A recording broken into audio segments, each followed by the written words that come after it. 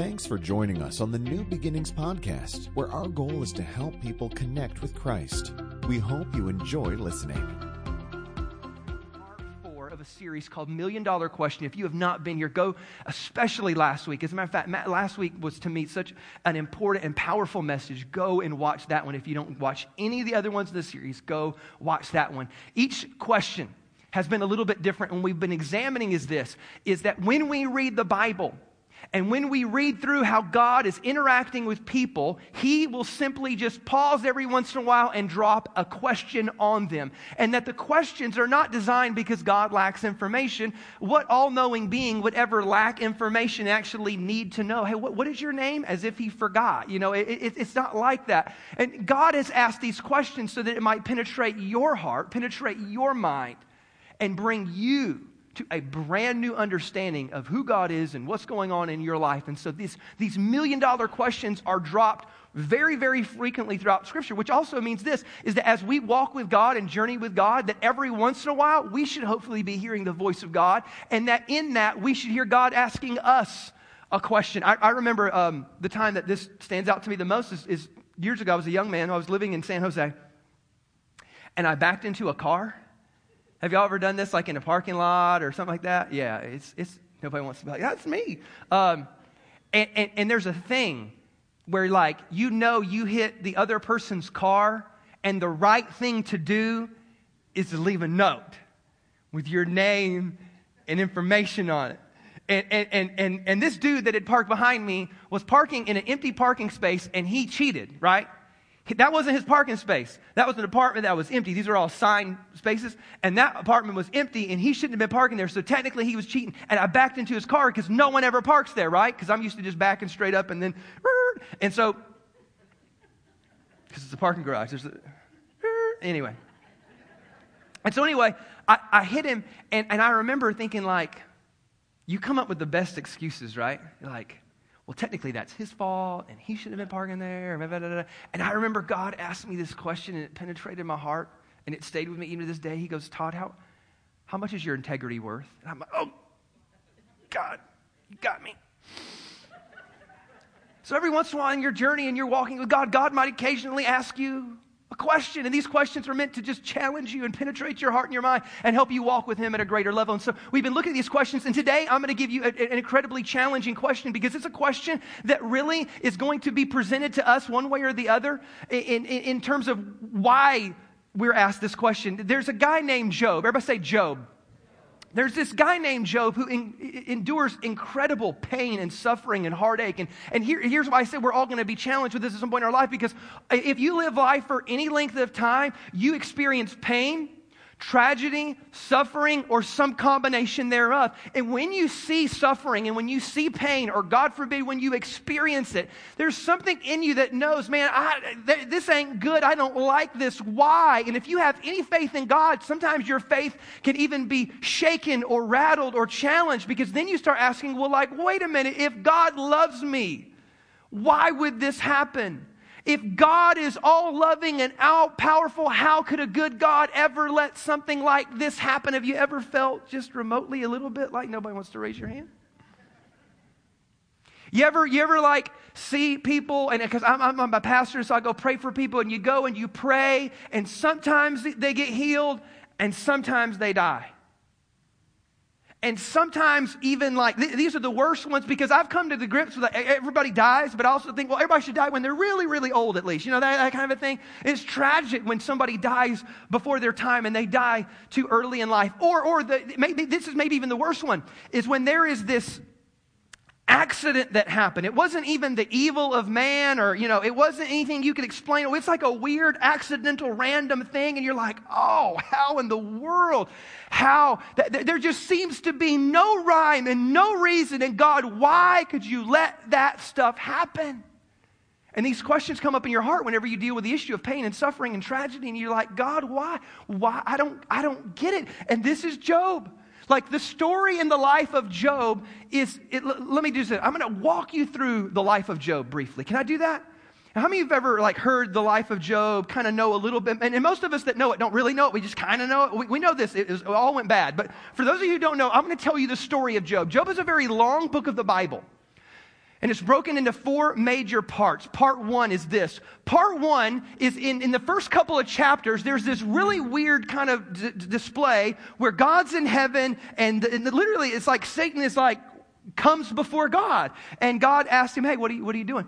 And seriously, what have you been up to? And he goes, well, I've just been roaming to and fro the earth. Basically, he's saying, hey, I've been just, tempting and making bad and messing things up and doing, just doing what I do. And he goes, and God seemingly says, have you ever seen Job before? Have you considered my servant Job? And he goes, oh, yeah, I know Job. And the only reason Job loves you and the only reason Job lives for you is because you're so good to him and because you bless him and you do all these things. And so then he's like, fine, that if you believe that's really, really true, then you may tempt him. And so Satan goes and wreaks havoc on the life of Job. We're talking about his 7 sons and his 3 daughters dying in awful tragedy. You're talking about the loss of all of his wealth and all of his possessions. Eventually, Satan strikes his body with sickness and illness, and even in all that, Job will not reject God. And so this is the first scene, and I'm telling you what, you better keep reading, because if you only read the first couple of chapters of Job, you could think that God was just kind of mean.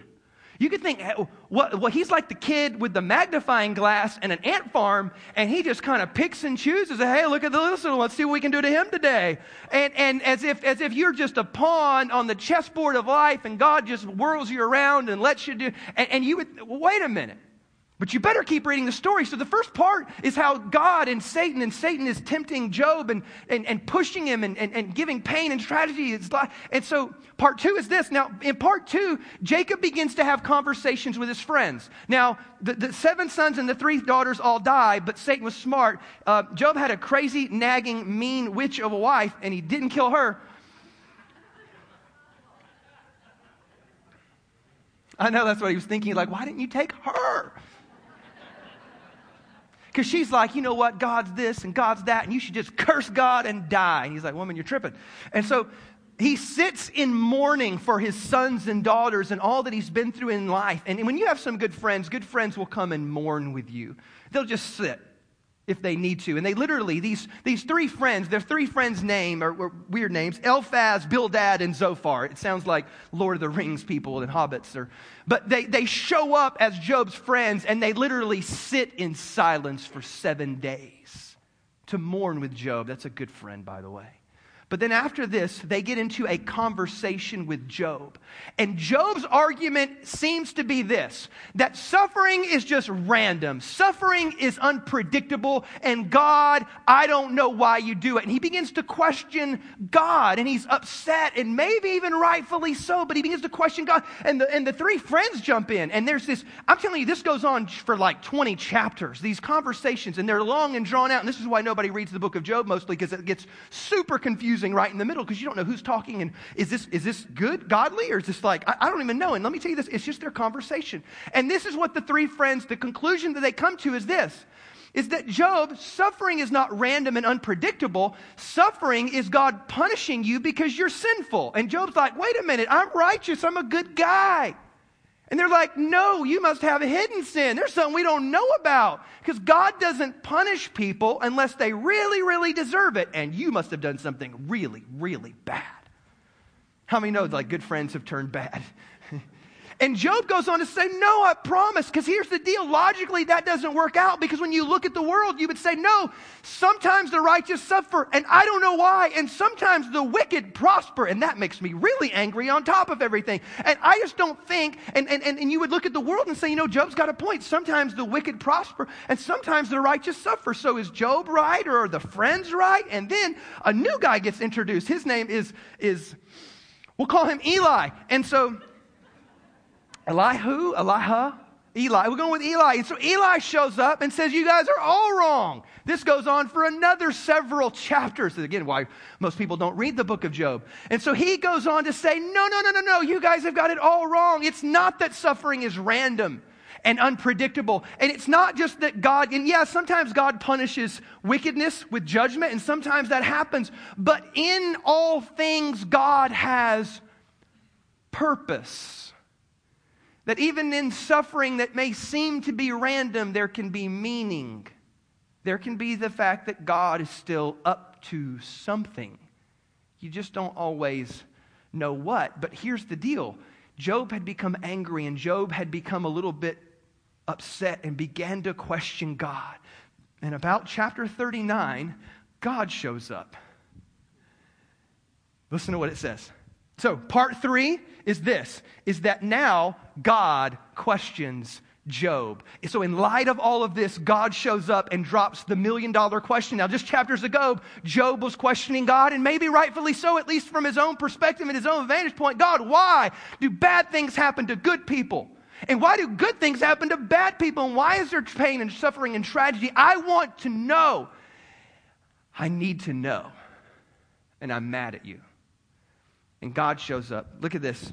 Job chapter 38, verse number 1. Then the Lord spoke to Job out of the storm, and he said, who is this that obscures my plans with words without knowledge?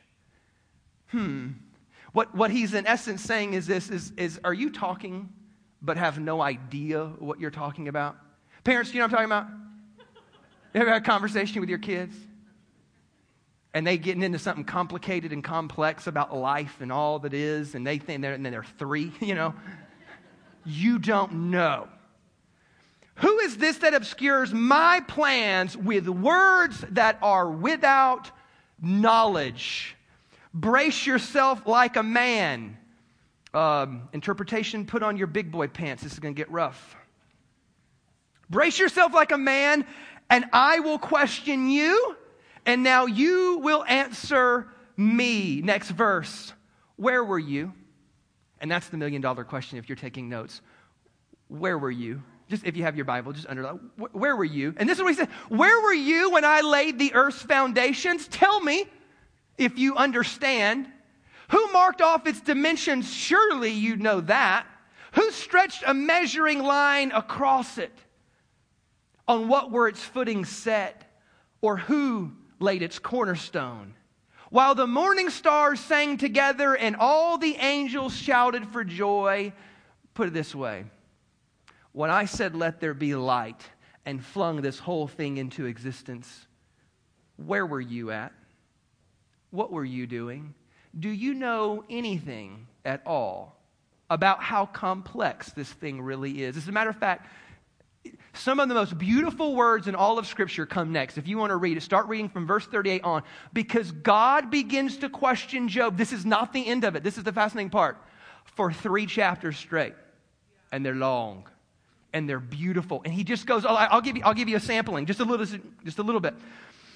God questioned Job about the earth. He says, have you journeyed to the springs of the sea or walked in the recesses of the deep? Have the gates of death been shown to you? Have you seen the gates of the deepest darkness? Answer, no. Then he goes, this is 3 chapters long. I'm totally just sampling this. God questions him about the heavens. He says this, he said, what is the way to the abode of light? And where does darkness reside? Can you take them to their places? Do you know the paths of their dwelling? Answer, no. Then he questions him about animals for like a long time too. It's just a sample. Does the hawk take flight by your wisdom and spread its wings toward the south? Does the eagle soar at your command and build its nest on high? Answer, I don't know. And here's the lesson. Like here's what's really going on here. Lesson is this. I'm big and you're little. I know all things and you barely know anything at all. Lesson. There is no way for a finite being to get his mind wrapped around the complexities of an infinite God. Lesson. There are 10 million things about running this world in which you don't know the first thing, but I know them perfectly. That's the lesson, because when you begin, this is what really took place here, is Job began to question God. And yes, there's pain, and yes, there's suffering, and sometimes we cry out to God for help and strength, but be careful that you don't cross the line. Be careful that you don't go too far in your questioning God, because this is what really was going on here. Remember in the very first couple of chapters, you would almost think that God is messing with people. And that doesn't seem nice. And then the three friends say, well, no, you've got hidden sin and your hidden wickedness has brought the judgment of God. And then the other guy came and said he actually was on the right path. He said, no, there's got to be some type of meaning and purpose. It's not arbitrary and random and obscure. There's purpose and meaning to it. And what you find is this, is that although Job was a righteous man, hidden in his heart was pride. Hidden in his heart was pride, and it kind of comes out in all of his conversations, and it comes out with the fact that he keeps justifying himself, and that's why Eli was basically like, why do you keep justifying yourself, but you never give God the benefit of the doubt? And he revealed that Job, actually, even though he was a good man, because how many know certain sins are obvious? You know what I mean? When you punch somebody in the face, or you lie, or you do certain things and get caught, or you get thrown in. Everybody knows. That's out on Front Street, but there are certain sins that you can't quite quantify. They're buried deep in your heart. Things like pride or greed. You can't quantify those. I greeted today. I prided on a level 4 today. We don't know, but they're hidden deep in your heart. And actually, many times they are the things that create the outward sins. That's another day. But what you find is this, is that Job had pride hidden in his heart. And the reason why he had suffering was not because of God hating him, because of God loving him. And it wasn't the pain of the taskmaster as much as it was like the scalpel of the surgeon. And God removing the pride that was in his heart, because even in suffering, it may seem that it's totally random and arbitrary. It may seem that maybe God's trying to play. But here's the big deal. And this is the challenge of the book of Job. At the end of it all, you don't know. Isn't that the tough part? As I look at pain and I look at suffering, and listen to me, and this is real for certain people. Like I know too many stories. There are people in this room. There's a man in our church just now got recently diagnosed with cancer and started chemotherapy. There's a young lady today that I talked to her part just passed away yesterday. There are people in here who are going through incredible difficulties. There's another man who his granddaughter had twins and lost one of the babies. Like this isn't like a thing. It's real. And even though you might not be experiencing it right now, you need to brace yourself, because at one point in time you will. And I don't want you to come to the wrong conclusions. I don't want you to become angry at God because you think God is just punishing you because of sin, or that maybe suffering is just random and arbitrary and obscure and weird and I can't ever put my finger on it. I want you to do a few different things. And here's really what what reveals, and we'll see this in Job's life, is he had pride hidden in his heart. And look at how he finally responds to the questions of God. Chapter 40, verse 1. The Lord said to Job, still with these questions, three chapters long, will the one who contends with the Almighty correct him? Let him who accuses God now answer. And so Job answered the Lord, I am unworthy. How can I reply to you? I put my hand over my mouth.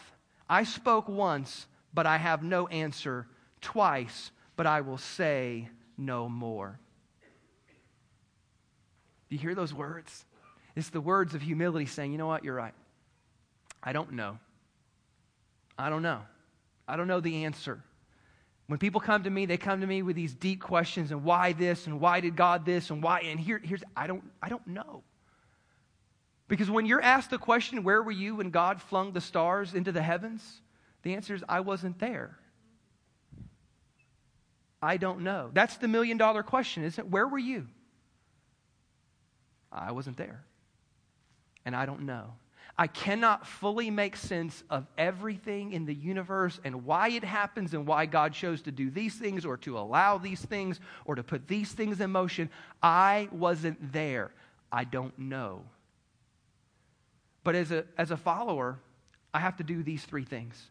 Number one is this, is I must rest in the sovereignty of God. And what that means is simply this, is that although I may not fully understand and fully grasp all things, I do rest in this knowledge and this assurance that He is in control. Regardless of whether I agreed with the outcomes or like the outcomes, He is in control. Not only that, I must trust in the goodness of God. Because what happens is in the midst of our pain and suffering, it is easy to get so focused on that and then lose sight of everything else. You don't know how this thing is all woven together. You have no idea how this thing is unfolding. You have no idea what was coming next and why God may have done something to prevent something else or to cause something else or to save someone else. You don't know. But I guarantee you this, is that when you look at the totality of all that God is and all that He has done, It is always built on His love and His goodness. And if I lose sight of that, I will become angry and bitter in my suffering. And then lastly, I just need to surrender to the will of God. Like at some point, I just need to say, hey, look, God, I don't know what you're up to always, but I'm willing to pursue it. I'm willing to seek it out. I'm willing to hear your voice. I'm willing to listen to you, God. I want to know what you're trying to do in me.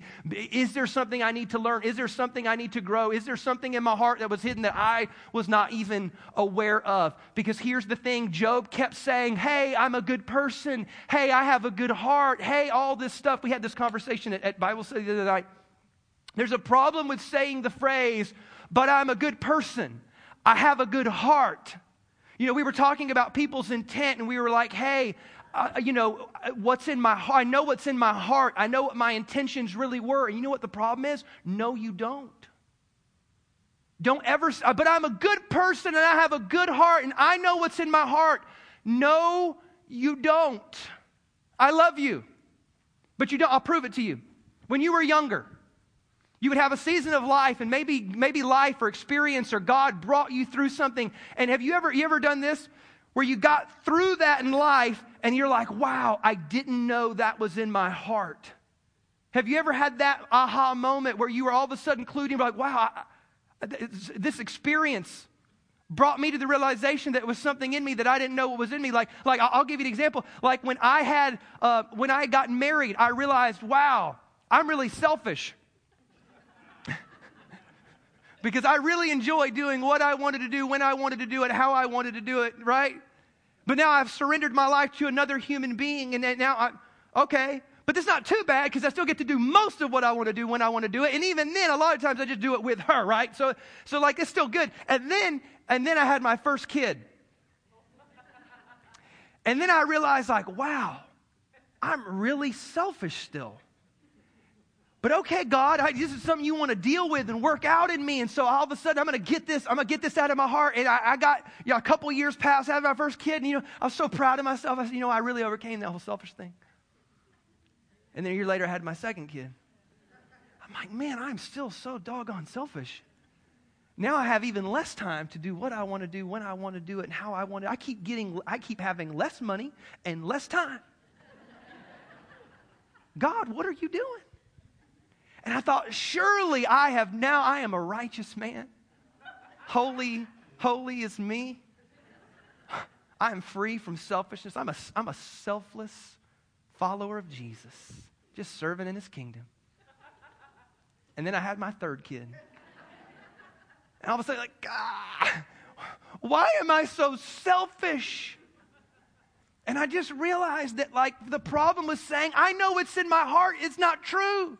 Because you've come through something and gotten past a certain experience in your life, and you realize, wow, I didn't know that was in there. Hint, hint, you know what that means? There's still stuff in there that you may be fully unaware of, but God is fully aware of.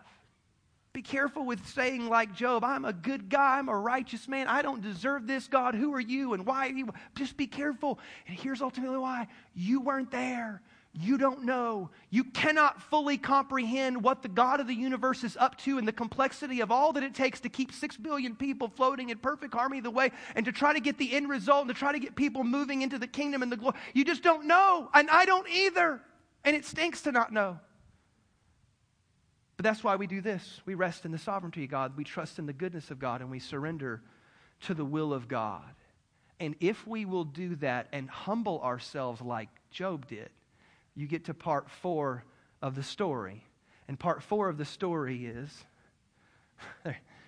that God restores Job's life. So when you go read the very last chapter of Job's life, the Bible actually says that God blessed him more in the latter part of his life than He did in the former part of his life. That he ended up actually with double the amount of possessions. That he still had 7 sons and 3 more daughters in his future. I wonder if he stayed with his wife. It's not clear. I guess we can assume that.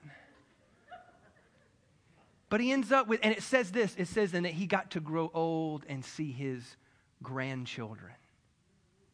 And here's the other deal. There's something weird in here. In the first part of the story, it makes most mention of his sons, 7 sons and 3 daughters. Most mentioned in the first part about his sons. But in the very end, it mentions that his daughters. And it's very, very specific, almost odd, like, boop. this unique moment where it says, and he had 3 daughters who were more beautiful and wonderful than all the daughters in all the land, kind of a thing. And it mentions their name very, very specifically. And again, when you read these names, they're kind of odd, just like, Bilbo Baggins and the other group of kids that were arguing with Job. But their names mean this. Their names have 3 different meanings: peace, fragrance, and beauty. And this very, very unique and specific mention of these daughters. And here's, I think, the point of the story. I think the point of them and the author making mention of these daughters in such specific ways. Now, remember how they would name people, is they would name people specifically based on where they were at in life or what they were going through or what their hopes and dreams were for the kid. Or that. I really think that these girls were named after what Job had discovered, is that even in the midst and even in the aftermath of suffering, that when the presence of God is there, there can still be, even in suffering, there can still be beauty and fragrance and peace. You can find that. There's this fascinating story, and I'll close with this. There's this guy named George Mueller who was a Christian evangelist and missionary, and his life was filled with incredible triumph for the kingdom of God. Like, he built an orphanage that took care of over 10,000 kids. I mean, just incredible stuff, missionary work and people coming to Christ. But it was also laced with incredible pain and suffering and tragedy that he had to experience on a personal level. And all of this, man, the guy just lived an incredible life. And here's what he said. He got to speak at his wife's funeral. And this is what he said. His wife died on February 6, 1870. She died of illness. They'd been married for almost 40 years. And I want you to listen to what he said. I miss her in numberless ways, and shall miss her yet more and more. But as a child of God and as a servant of the Lord Jesus, I bow. I am satisfied with the will of my heavenly Father. I seek by perfect submission to His holy will to glorify Him. I kiss continually the hand that has thus afflicted me. I think that he was a man who had gained a certain amount of perspective in life. And what he had realized is that life is filled with joys and triumphs, but it is also sometimes filled with pain and heartache, and I cannot make sense of it all the time. I wasn't there. I don't know. But I can always rest in the sovereignty of God and trust in the goodness of God and surrender to the will of God. And if I do that, then God will bring me through, and I end up finding peace and something beautiful on the other end. I hope that no matter what tragedies that you experience in life, that you will not walk away from God, but you will walk with God because of them and draw closer to Him, because you don't know. What's the alternative? To get angry, to get bitter, to distance yourself from the only one that can actually give you strength and peace and bring you through it. I pray that whenever you go through tragedy, that you draw closer and watch what God does in the midst of it all. Let's pray this morning. So, Father, I pray, God, that as we look at maybe what the life of people around us and what they're going through, Lord God, that we can share some love and some compassion, some strength and encouragement, God, to those who may be dealing with pain and suffering. If you're in here today, as a matter of fact, if you're here and you say, you know what, Todd, I'm going through a hard time. Heck, you mentioned me earlier today. If you say, hey, I'm in here and I'm going through it, I'm dealing with incredible pain or tragedy or suffering, I want you to slip your hand up. Everybody's head bowed and eye closed. This is just us. But I'd just like to pray for you specifically. Yeah. There's a few hands up all around this room. Yeah. Father, I pray for those, God, with their hands lifted. Lord, I pray for them, Lord God, that they would walk with you. That, Lord God, they would draw closer to you. That, God, their heart and mind would be open to you, God, to do whatever it is that you want to do, God, to bring peace, to bring strength, to bring healing, God. God, we pray for them. God, I pray for everybody else in this room because, God, no matter where we're at in life, if we're not in tragedy right now, there may be one down the road at some point in our life, and God, I pray that we're prepared for it. That when tragedy hits, we don't turn from you, God, but we turn towards you. God, we pray that we would always humble ourselves, God, to rest in your sovereignty and to trust in your goodness and to surrender to your will, Lord. That is our prayer today in Jesus' name. And we all said, amen. Can we give the Lord a big hand clap this morning?